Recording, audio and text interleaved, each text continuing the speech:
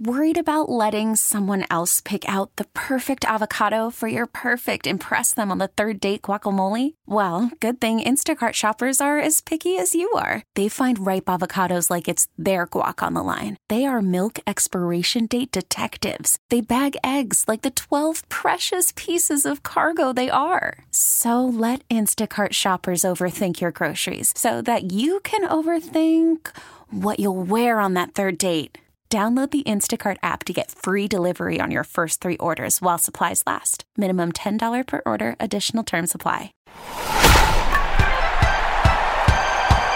Welcome to America's Best Baseball Podcast. We take you behind the scenes in and around Major League Baseball with former big league manager Kevin Kennedy and veteran baseball broadcaster Rich Herrera. This is the only weekly podcast hosted by someone like Kennedy who played, coached, and managed in pro ball. So we can take you into the manager's office for a real insider's view of baseball, alongside a veteran baseball broadcaster like Herrera who has covered the game from coast to coast. So let's talk some baseball with your hosts. Here they are, the skipper Kevin Kennedy and Rich Herrera. Welcome, everybody, to America's Best Baseball Podcast. I'm Rich Herrera. That, of course, is the skipper Kevin Kennedy. And Kevin, breaking news as we get ready to record our podcast today. Kenley Jansen hospitalized with an irregular heartbeat, and he's going to be on the shelf for a little bit. Give us the latest. What's going on in Dodgertown? Well, Kenley has had this problem, throughout his life. He actually had a surgery in the winter of 2012. I happened to be on the Colorado trip in 2012, and you might remember Kenley was out in the bullpen, and he was very lightheaded and felt the irregular heartbeat out there in that light air, especially in Colorado at that time. And he did not pitch in the 9th inning. He was getting ready to, but couldn't do it. And had to come in. This is the last game of the series. And so I remember him being on the bus and just having his head down, sitting in the front row. I was on the same bus as we were going to the airport, and he was really the same way he was yesterday, lightheaded, not feeling good, very dangerous. I mean, he's had heart problems apparently his whole life. And so when this happened yesterday in the hotel in Colorado, he never made it to the ballpark. They went immediately to the hospital and, of course, got him back to L.A. Now, the news that he wasn't going to close last night as the Dodgers gained the lead after being down 5-3. They had 5 home runs in the last 3 innings against that Colorado bullpen that's been awful this year. Ended up winning the ball game, but it was a save situation. And it was Dylan Floro getting up, and it was Scott Alexander, those two guys who've both been pitching very well, a righty and a lefty. Excuse me. And at the end of the day, we found out after the game that Kenley was going back to L.A. and that this was something that they had to monitor for not just one day like they did in 2012, but for over a period of time. And we find out it's going to be at least a month, which takes us into the middle of September. So that's where it's at right now. He has had a surgery on this before. And after that, in 2012, after that winter, he really hasn't had any problems that we know of since. But it's something that he's had to monitor his whole life, and especially in the light air when he's in a place with the high altitude like Colorado.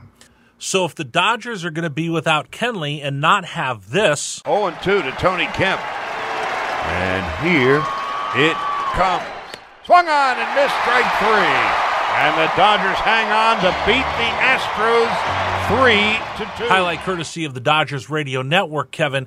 What does the ball club do in his absence, and how does this change the bullpen for the Dodgers as they're, again, going to be in the thick of the things in the West? Well, number one, you don't replace Kenley Jansen. After middle of April, he struggled a little bit the first couple of weeks, and then he became Kenley Jansen again. Up until now, he's been absolutely dominant. He's been phenomenal. Throwing strikes, got the velocity up. The cutter has been good again. He's been throwing the 2-seamer. He's just been that lights-out guy that he's always been. So that's a guy you can't replace, and that's the way he's been since April, about the middle of April, like I said. Now, the guys that have been good down there that Dave Roberts has used in high-leverage situations have been Scott Alexander and Dylan Floro, who was let go by the Cincinnati Reds. And Dylan Floro has a good power fastball with a lot of sinking action, gets a lot of ground ball outs. And so Dave has been using him lately in the 8th inning a lot to get out of key situations, and he's been using Scott Alexander a lot in the 8th inning because he's got the good sinker. Scott went for a period of time early in the season down to the minor leagues to get himself ironed out as far as mechanics go. Rick Honeycutt saw some things, and he worked on some things in the minor leagues. When he came back, Scott was actually throwing more strikes, and not only that, he was throwing harder and still had the good sinker. So my guess, Rich, is that you're going to see a combination of guys depending on where they're at in the lineup. Now, right now, they have 3 more with Colorado, in Colorado. So I think you're going to see what you saw last night. It's going to be Dylan Floro and Scott Alexander, the 2 guys that will be up late. That's really the 2 guys that have been really effective. Remember, they're without guys that got hurt. Tony Cingrani's been on the DL for quite a while. Josh Fields was great, but he's been on the DL for quite a while. Otherwise, I'd say you might see those 2 guys late in the game. And I don't really have a timetable when they might be back. So as of right now, I think you're going to see the 2 guys I just mentioned be the guys that come up and pitch in the 9th inning. Now, that doesn't mean it's going to be, hey, after 8 innings, this inning is yours, Scott Alexander, or this inning is yours, Dylan Floro. I think it's going to be a situation of mixing and matching right now for the Dodgers, depending on where they're at in the lineup. And by talking about that, it tells me that this isn't a season-ending thing for Kenley, because if he was done for the year, let's say it was an elbow or he needed to have surgery, he wasn't coming back, then if you're the Dodgers, you need to find your closer that you'll use when you get into the playoffs if you get there. But for the Dodgers right now, it's let's hold down the fort, I guess, until he's ready to come back. Well, and it's a little different than last year, or a lot different than last year, because they had a 15-game lead by now, this time a year ago. I mean, they were cruising into September, and then they went on that tailspin for a couple of weeks where they lost, 16 games in a row or so. Right.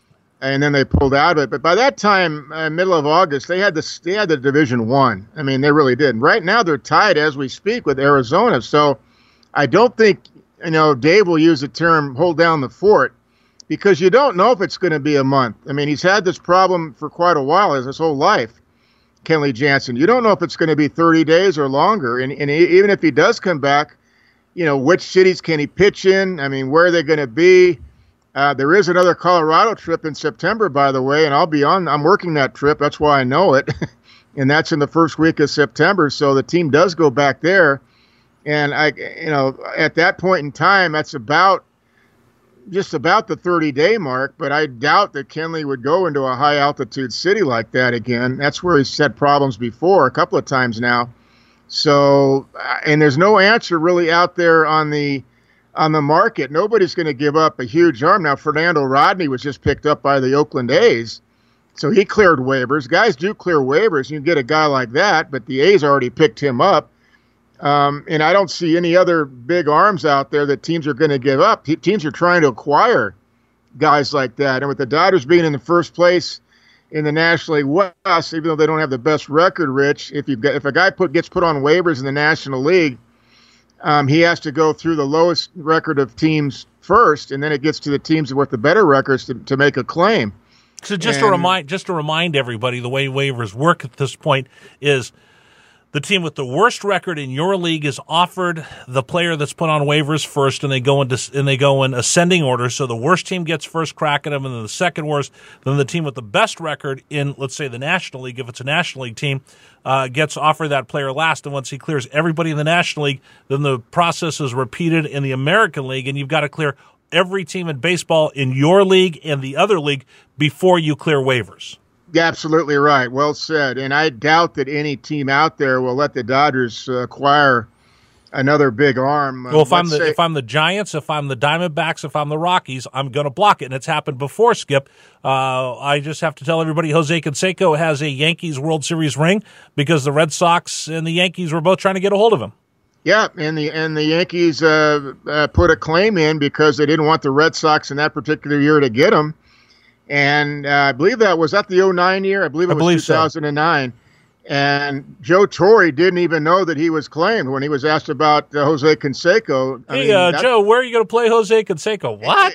Exactly. He got very few at-bats, and they already they felt good about their club. But that was just a block. I remember Kevin Towers, God rest his soul, when the Padres in 1998 were battling the Braves for that division in the National League title, and then eventually the Padres went on to the World Series.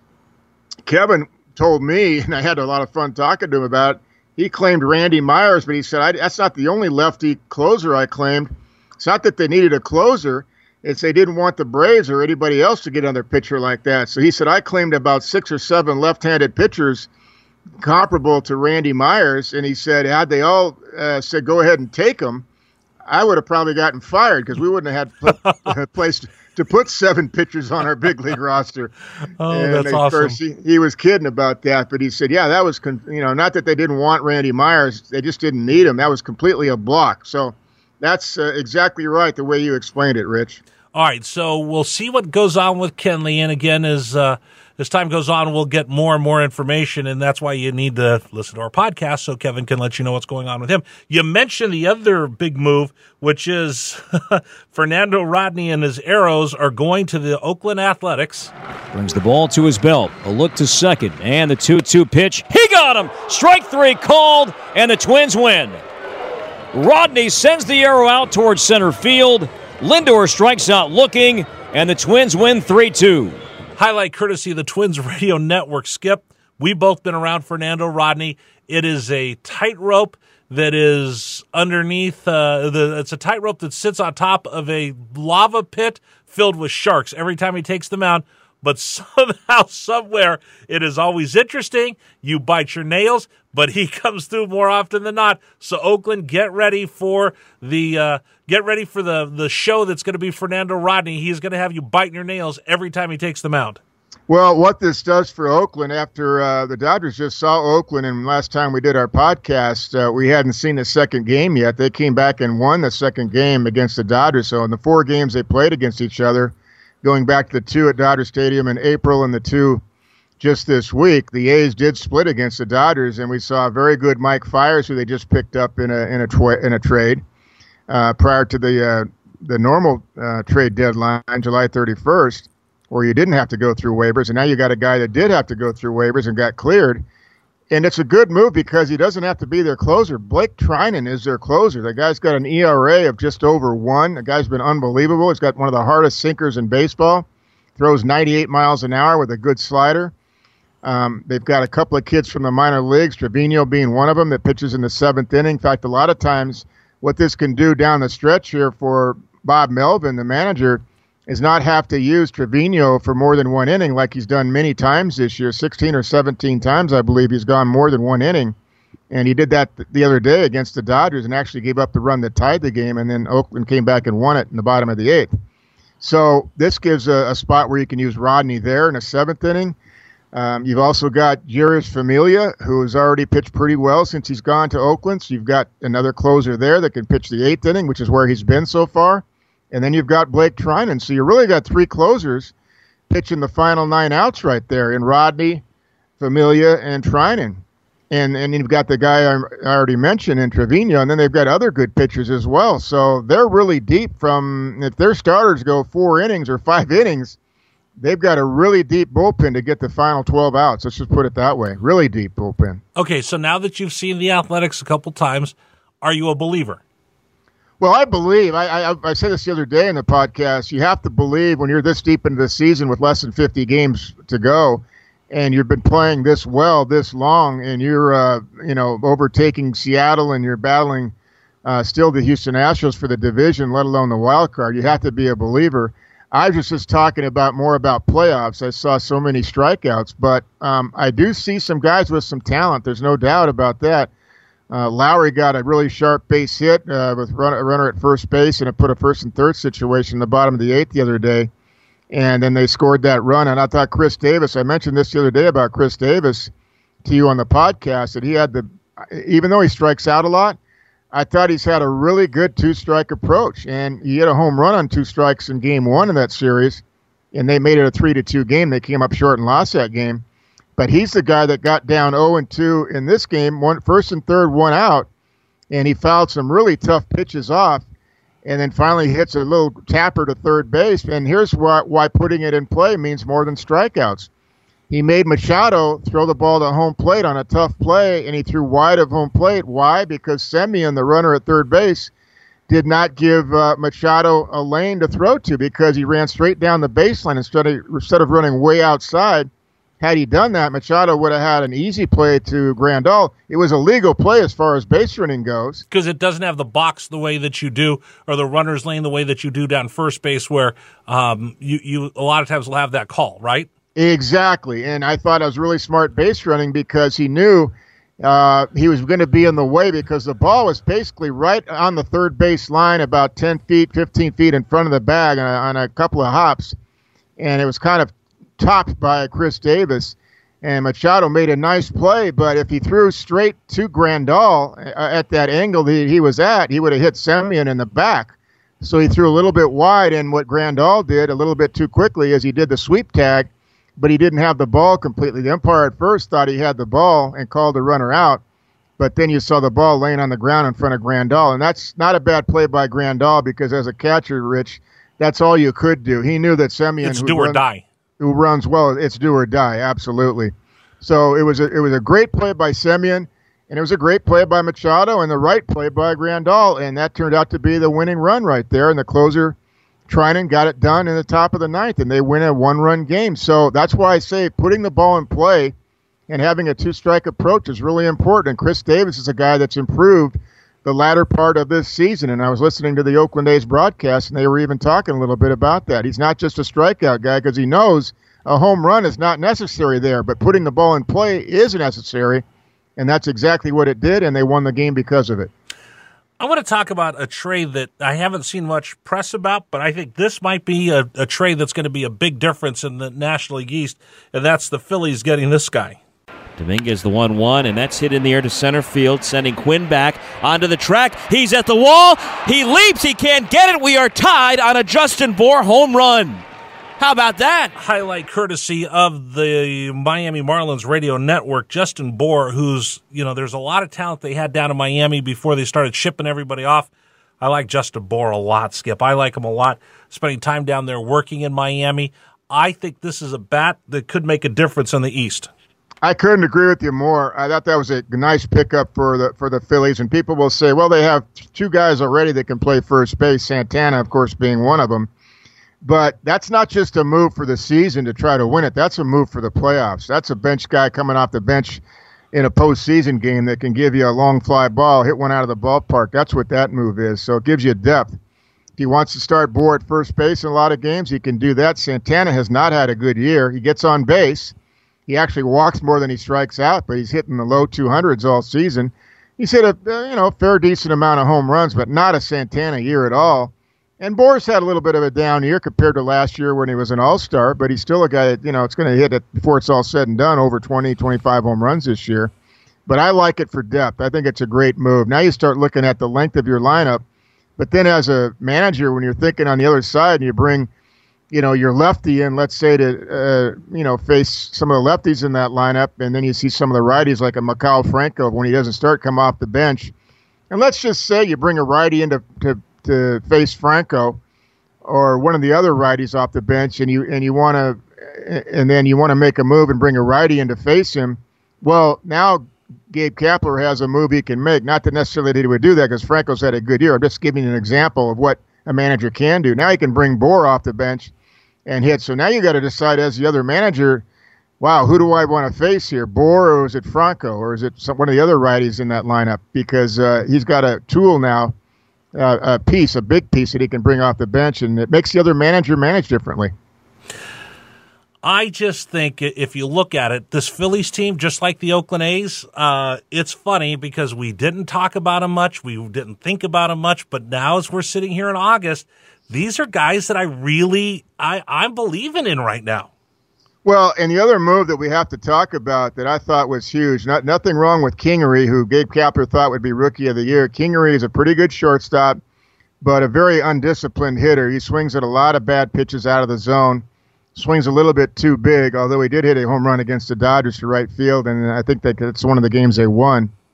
But and they did win the season series against the Dodgers, by the way, 4-3. But we were just there on the last road trip that I was on where I did 11 games in a row, and I got a good chance to see those guys up close in person. And when you're working a 16-inning game, you really get a chance to see everybody they've got, Rich. So I got to see the depth of the ball club. I've got to see all their pitchers, and they've got some great arms in the bullpen. They've got a lot of offense as far as power goes. They've got a lot of strikeouts in that lineup. But I thought Odubel Cabrera was also a great veteran pickup to play shortstop. He's already hit a home run that helped him win a game the other day.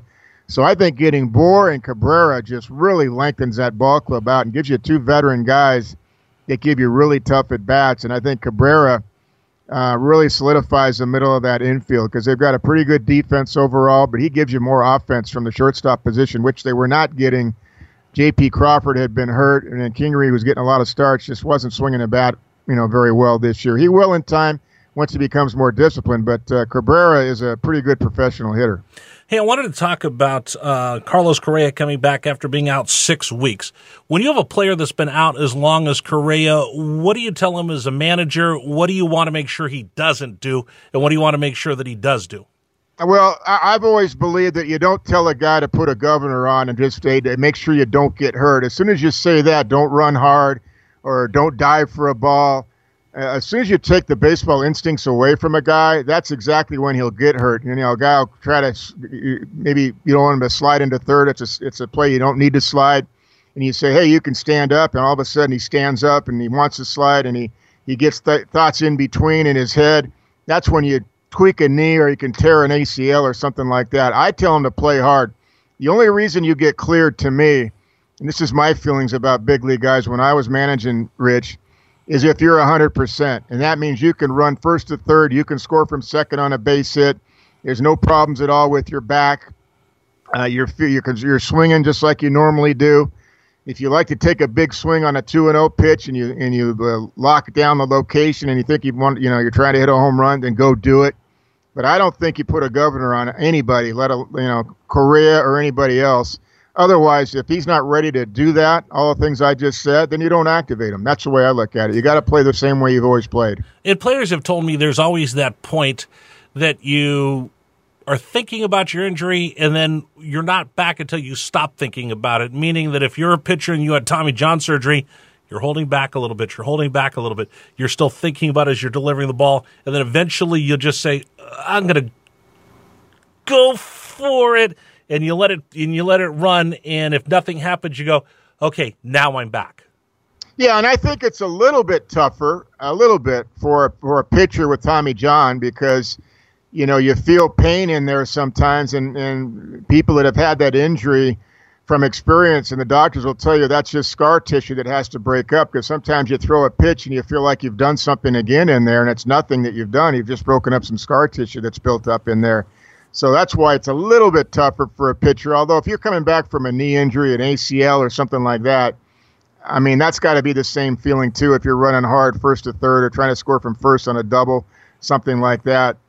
Or you had a back problem. Listen, I have sciatica, and that I had some back issues because of catching and some hip issues because of catching all my life. And nobody can tell me, like Correa with a back issue, that, hey, even as a young guy, you got to be careful, no doubt. So I don't think they would have activated him unless he was doing all the correct things from an exercise standpoint, from a baseball standpoint, to go out and just play the game the way he plays. I don't think they would have cleared him otherwise because having a back injury, I'm telling you, Rich, it's probably the worst pain I've ever felt when I had a herniated disc, and I was in the hospital for 2 weeks many years ago when I was an instructor. I wasn't even playing anymore. But I heard it working out with my guys, working out with my catchers, hitting some pop-ups, and I hit a high pop-up one day, and I felt something pop in my back, and a couple of weeks later, I'm in the hospital laying on my back in traction. I've never felt pain like that before where you can't move. Now, Correa didn't have that, but for a young guy to have back issues, that's something you do want to monitor, there's no doubt. And I think the first time he feels something again, I think A.J. Hinch will get him out of there and maybe give him some days. And as it is, he may give him some days. He may play a couple in a row and then get a day off. The Dodgers do that with Justin Turner because he's had some leg issues over the years. Not the wrist, but the leg issues. That's why he'd sit sometimes. Just a precautionary move to make sure a guy does stay healthy all the way through September and let alone October.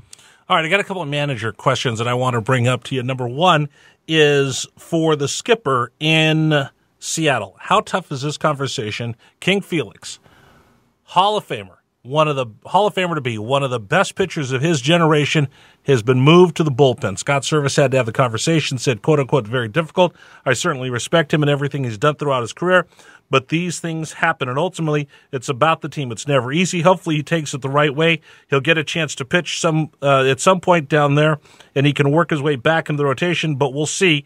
He'll let us know on that. What's that like when you've got to tell that superstar you're out of the rotation?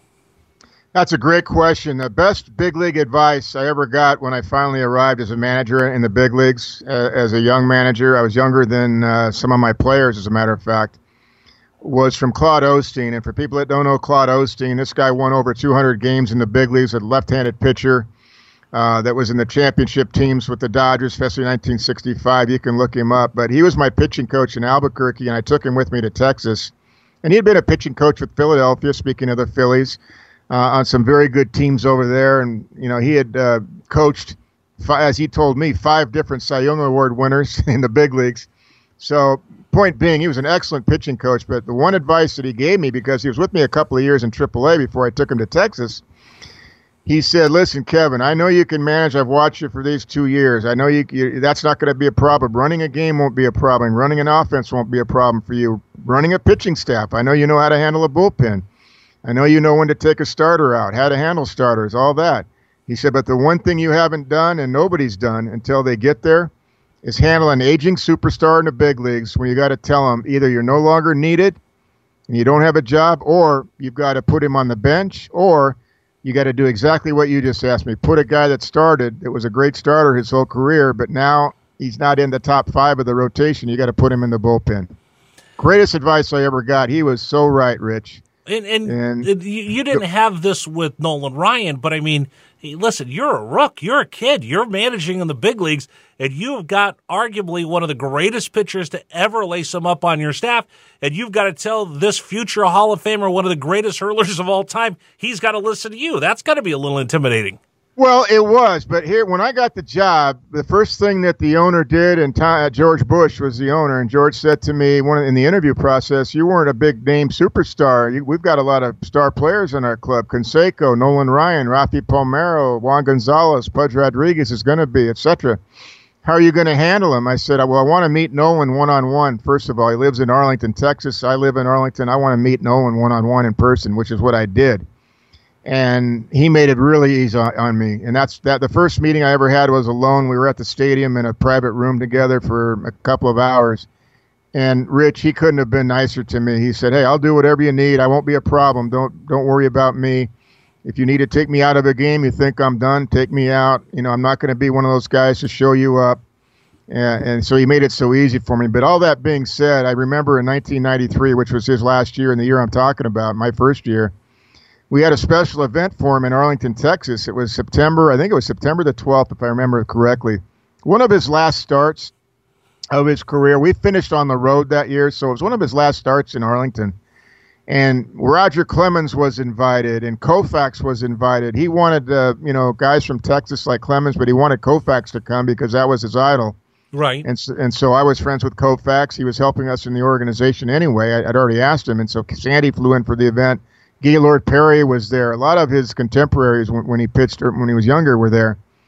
A lot of people. So after the game, there was going to be a big celebration on the field for him. Well, we're playing the Twins that day, and Kirby Puckett, of course, was in his prime, and Nolan is just getting knocked around in the third inning, and finally in the 5th inning, I mean, it was getting bad. I think I let him go past 5, but he was getting knocked around, and finally I had to take him out. I didn't want to in front of his friends and family and the big crowd we had, but he just didn't have it that day. Now, he had great games after that. It wasn't his last game, but it was a big event, and we had a big party in Fort Worth that night at a huge country western place with a lot of singers, country western singers that Nolan knew that were there for him, etc.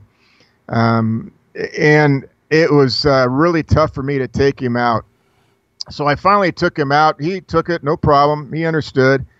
I know we lost the game. I can't remember the score. I'd have to look it up. But I know that he just wasn't pitching well. And so we went to the party afterwards, and I'm with Sandy Koufax. I drove Sandy in my car there, and I told Sandy all the way there. And Arlington to Fort Worth is about 20 miles away or so. And so I'm driving, and I said, man, that was tough today, Sandy. I didn't know what to do. He said, hey, Kevin, you did what you had to do. You know, if a guy's not pitching well, no matter who's there for him, you gotta manage the game to win. Because you guys were still in the pennant race, which we were with the White Sox. We finished second. Got to the party. Everybody loosened up. Had a couple of cocktails, of course. It was a huge event at, what was the place? Billy Bob's? I can't remember the name, country western, but famous place in Fort Worth. Can't remember the name. Anyway, huge place. You can get lost. Billy in that Bob's place. is a big place there. But it was a private event. Right. So it was just guests being invited. It wasn't, for everybody. And finally, Nolan Ryan's wife came up to me, and I went, oh, no. And she goes, you're going to get it. Oh, man, Rich. I said, Mrs. Ryan, she said to me, Kevin, I'm really a little bit upset at you. And I said, I figured you probably would be. I understand. I said, I had to do it. I couldn't let him get beat up out there anymore. She goes, no, I'm not mad that you took him out. I'm mad that you waited so long. He was awful today. True story. As I sit here. True story. And so I fortunately had an easy time in Texas because of Nolan Ryan. But that was the one guy that I did worry about throughout the whole season when I had to take him out of a game. And that was the only time that there was a real controversy in my mind. Let's put it that way. That's amazing. I had times, one more quick one with Clemens. I had times in Boston where what I did with Roger, because he was still in his prime, is that I would start talking to him in the 5th, 6th inning. I said, how are you feeling? I really would make sure that he and I, not my pitching coach, he and I had communication. And he would say, sometimes he'd say, hey, who do we have up behind me in the 8th inning? I would tell him, he'd go, let me go out there. I don't want him to blow the game. And other times he would say, Kevin, I know I can get that first guy, that first righty. He said, but you better, have a couple guys up behind me after that. And so we had really good communication. So even Roger made it easy too, because we had, this great communication going on, which is what you have to do in today's game. Everybody says today's managers have to communicate. Listen, in my day, in the 90s, we had to communicate. And back before that, you have to communicate no matter what. I've seen the Ryan Express throw a number of times in person. I mean, not like you having him on your roster. But the one thing that still will stand out, and I'll tell people about when they ask about Nolan Ryan, isn't what he did on the mound. It's what I saw him do after the game. I saw him pitch in Oakland once, and this is something you probably saw every day.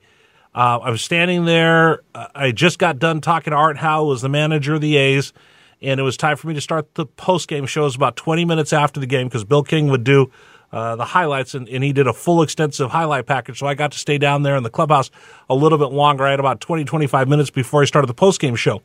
Everybody else is already dressed. They've got wet hair because they're out of the shower. They're already out the door. Right. I bumped into face-to-face Nolan Ryan, and this is after one of his starts.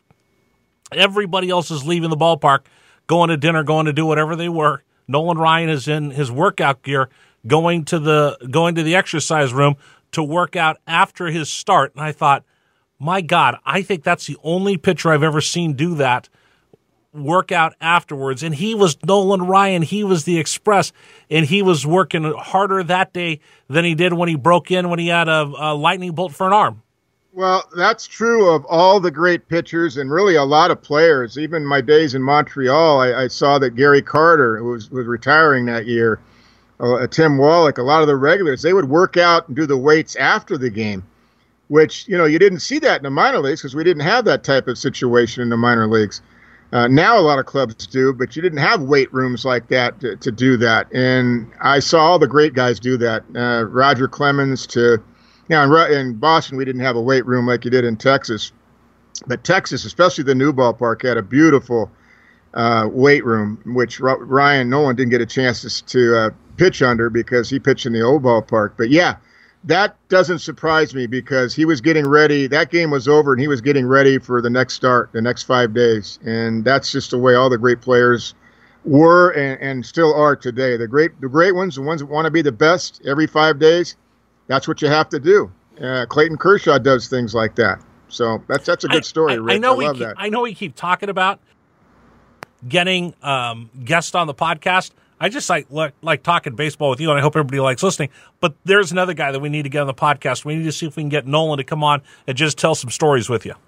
Oh, I think that he would, absolutely. And by the way, I've said Mrs. Ryan. I finally did call her Ruth. That's her name, Ruth Ryan. I'm going to call him Mr. Ryan. So yeah, and she's got to be proud that Reed Ryan is running. He's the president of the. He's a good dude. He's a good guy. He's a great young man, and he was pitching in the minor leagues when I was managing, so I've known him a long time. And of course, Nolan is there helping the Astros as an assistant. After his ownership ended, not in a great way, not on his own. Well, he went out on his own terms. Let's just put it that way. In Texas. Yeah, he had some power taken away from him. All he did was lead the club to 2 World Series, and then he had a little bit of his baseball expertise taken away from him, and that he wasn't going to accept that, and he resigned out of his own doing because he was a baseball guy, and he's the one that put that club together, and he wanted to be involved in that, and they weren't going to let him have the final say anymore on that, and that's a shame. He should still be with the Rangers, but he's from the Houston area, and he's back there with his son, and so is Roger Clemens, as a matter of fact, and that's why I said last year, yes, the Astros go by analytics and sabermetrics, but remember, they have a lot of eyes up there that went by the eye test, including the guys I just mentioned that also have a lot of input. And I also give Brent Strom a lot of credit, too, 70-year-old pitcher that understands both sides of it, old school and new school. Speaking of eyes, this weekend is Players Whatever Weekend, where the players wear the jerseys when they get to put their names in the back of whatever they want. I hate it. I absolutely hate it. Oh, you mean the nicknames? Yeah, I hate this. I know it's another promotion. It's another marketing tool in baseball, and I get all that, but I'm not. I'm with you. I'm with you, Rich. I'm not. I have a pet peeve about some of these things. You know, a real pet peeve of mine. What's that? And I know is guys today. You know, when you see them on the field, we don't take infield anymore. That's a little bit of a pet peeve, especially teams that are really bad defensively and miss cutoff men. Right. I mean, they don't take infield even in the daytime early. I mean, the Twins used to do it early under Ron Gardenhire, sometimes at 3 p.m. I remember Tom Kelly. Yeah, when he started that. He made everybody take infield. He made the pitchers all come out and play pepper and hit balls to the outfielders and things like that. Everybody had to be on the field, and I thought, what a great team concept it was. And I think it gets guys ready because if you take batting practice as much as you do, and who was it the other day in Major League Baseball that thinks that I read this? I think it was Joe Girardi. I heard this. I think it was Joe Girardi that says, it was Joe. He thinks that all these injuries, these oblique injuries, are because guys are swinging too much. He said, I think guys are taking too much batting practice because they're hitting in cages underneath early. I know Mo Vaughn used to hit at home before he'd come to the ballpark. I mean, he had a batting cage at home. A lot of guys do that. They have batting cages at their own house if they're playing at home. Then they come to the ballpark early and hit. They have early BP. Then they have early BP. And then they have regular BP. Then they hit in the cage. Then they have BP. Then they hit in the cages afterwards sometimes. Yeah, and I thought, you know what, that's the first time I heard any, former player, former manager say that. But I thought Joe Girardi made a good point. And I'm sure it was Joe. I'm really sure it was Joe. There's times, and we're going to talk about Joe Madden here in just a second, but there's times where Joe Madden would say, no batting practice, don't come early, game starts at 7:05, I want you here at 6:30. Speaking of the Oakland A's, do you remember in the 70s when Dick Williams would say, I think it was the last game of one of the World Series, if not a couple of them, they won 3 in a row. I think it was the one against the Dodgers in 74 where he said, no batting practice today. Yeah. And they go out there and play game 5, and they didn't need batting practice. And I can't remember the 72 or 73 if one of them went 7 games, but I remember he said no batting practice. And I remember the media went crazy. Made a huge deal out of that. And here I'm a kid playing in San Diego State, as a freshman at that time. And I remember reading that, of course, and hearing that on the radio and hearing it on TV. And I'm going, man, they're not taking batting practice. Wow. And all they did was go out and, kick tail and win the game. So sometimes it's a little bit overrated, but I do believe in, practicing and technique and all that, but overdoing it so much that you create an injury, an oblique problem or a strain of some kind, a lower back strain or whatever. I think Joe Girardi might have something there, yeah. I absolutely do. And we go back to these uniforms. Dislike them. If you've worked your entire life to get a big league uniform, why do I want to put that nonsense on? Max, absolutely. Well, that's why some people believe, when you're taking batting practice and the gates open, that you should have your, jerseys on or some type of jersey on with your names on them. But a lot of teams don't these days.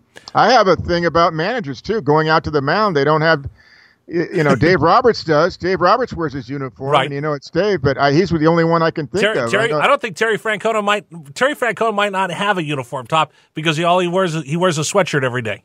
I saw that Alex Cora the other night on TV in the national game against the Yankees. He didn't have a uniform top on. It was some kind of a sweat top of some type. A warm-up jacket.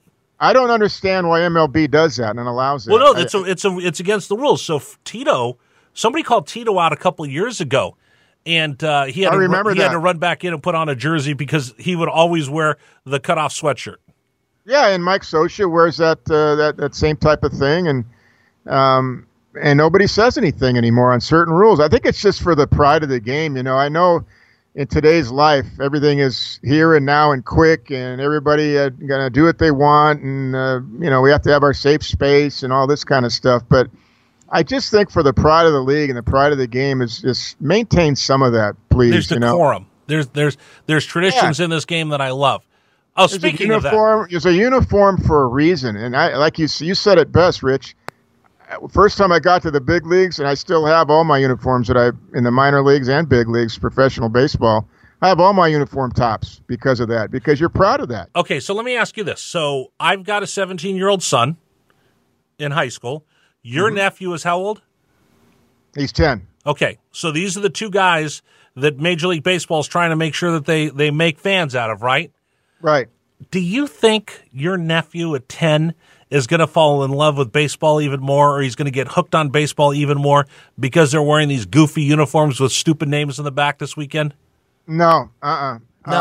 As a matter of fact, I could tell you, because the games are so long, he can't even stay up and watch the games that are 7 o'clock starts. He can't even stay up and watch them all, and he gets bored watching the strikeouts. He's told me that. Yeah. My son is not. Because he's a fast runner, and he likes to put the ball in play. And I'm teaching him how to, swing and get through the ball and drive the ball a little bit as well. But he says, God, the game's boring, when it's it is. So I asked the commissioner this. Last year because they have the big play ball initiative, and the Little League World Series was going on. They'll send teams over to Williamsport to play an exhibition game or a regular season game, all the rest of that. So that's fine. By the way, I hate the Little League World Series. I hate that all the games are on television. I hate all of that because I think all that does, it encourages more travel ball. It encourages more elitism in baseball. It becomes more of a pecking order of how much money you have and how much your bat's going to cost. And I hate everything about travel ball there is. And I think everybody that's involved in it has their priorities wrong. But I asked the commissioner this, Kevin. I said, that's great, but what are you going to do to create fans of the kids that aren't at the Little League World Series, that aren't asked to play on a travel ball team, that aren't going to be on those elite showcase camps? Because those are the guys that are going to be the season ticket holders. And if I chase them away at the age of 10 because they're not on a travel team, how do you expect them to be baseball fans when they're 18, 19, 20 years of age, when baseball ran out on them when they were 9? Well, I think the commissioner knows that there's some issues with the way the game's being played today with the defenses and all that. And, it's not necessarily against the shift, but when you see guys in right field, like by 40 feet in front of the right fielder, basically, you can't do that in football. You can't have 8 wide receivers. And I can have an unbalanced line. You know what I mean? I could do that in football. I could have an unbalanced line. I could put all my linemen on one side. You can do that, but you can't have 8 eligible receivers, is what I'm saying. But against the shift, you know what? Hit the ball the other way. Yeah, well, that's what Chase Utley's done.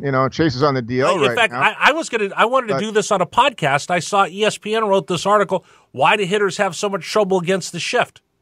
And I thought to myself, wait a minute. One of the things they talked about, Kevin, and it just perplexed me that anybody would even throw this.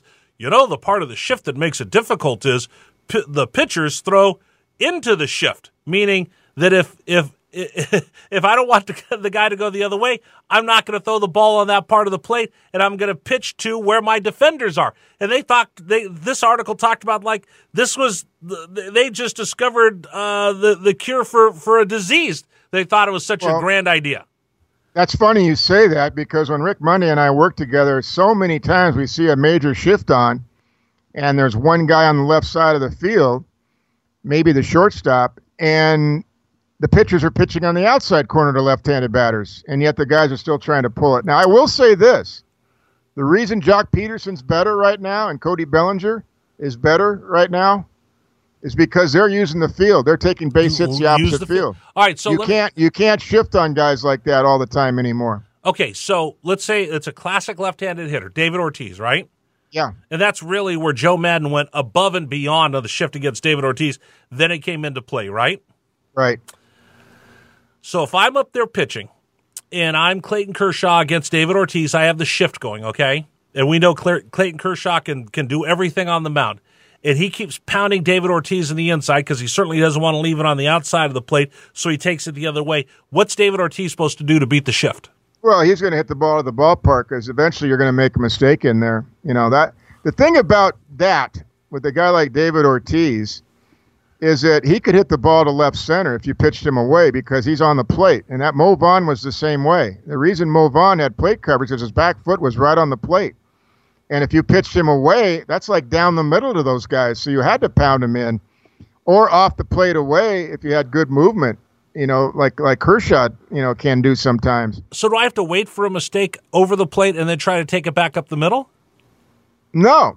David Ortiz wouldn't do that. David Ortiz would, when he saw a mistake, he'd hit out of the ballpark. Right, but I mean, if coverage. But the reason I picked Clayton Kershaw because he's got great command, and he keeps pounding you on the inside.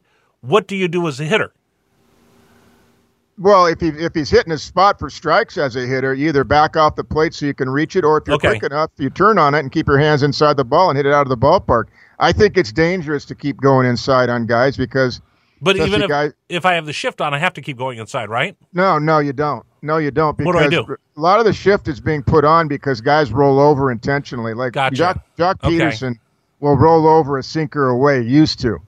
A sinker away, especially early in the count. So he's not trying to hit the ball to left field. He wants to hit home runs. He did. He wanted to. Now he's changed.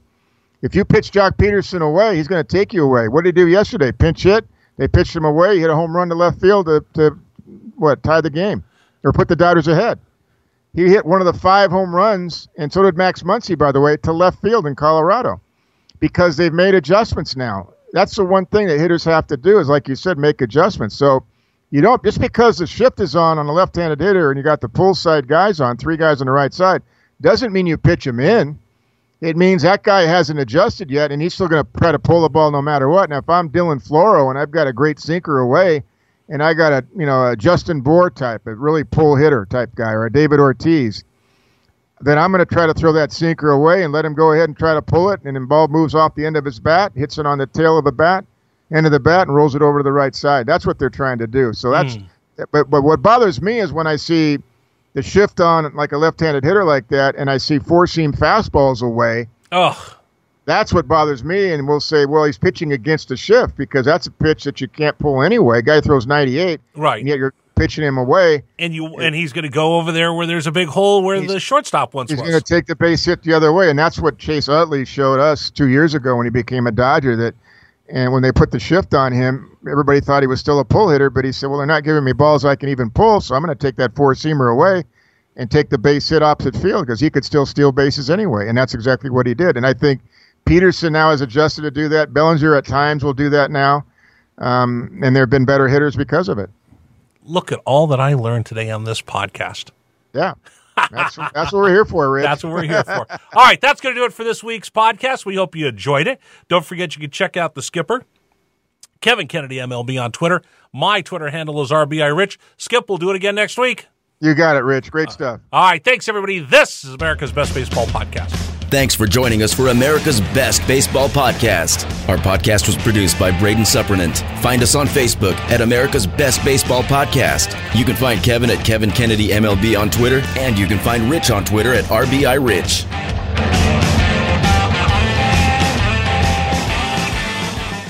This episode is brought to you by Progressive Insurance. Whether you love true crime or comedy, celebrity interviews or news, you call the shots on what's in your podcast queue. And guess what? Now you can call them on your auto insurance too with the Name Your Price tool from Progressive. It works just the way it sounds. You tell Progressive how much you want to pay for car insurance, and they'll show you coverage options that fit your budget. Get your quote today at Progressive.com to join the over 28 million drivers who trust Progressive. Progressive Casualty Insurance Company and Affiliates. Price and coverage match limited by state law.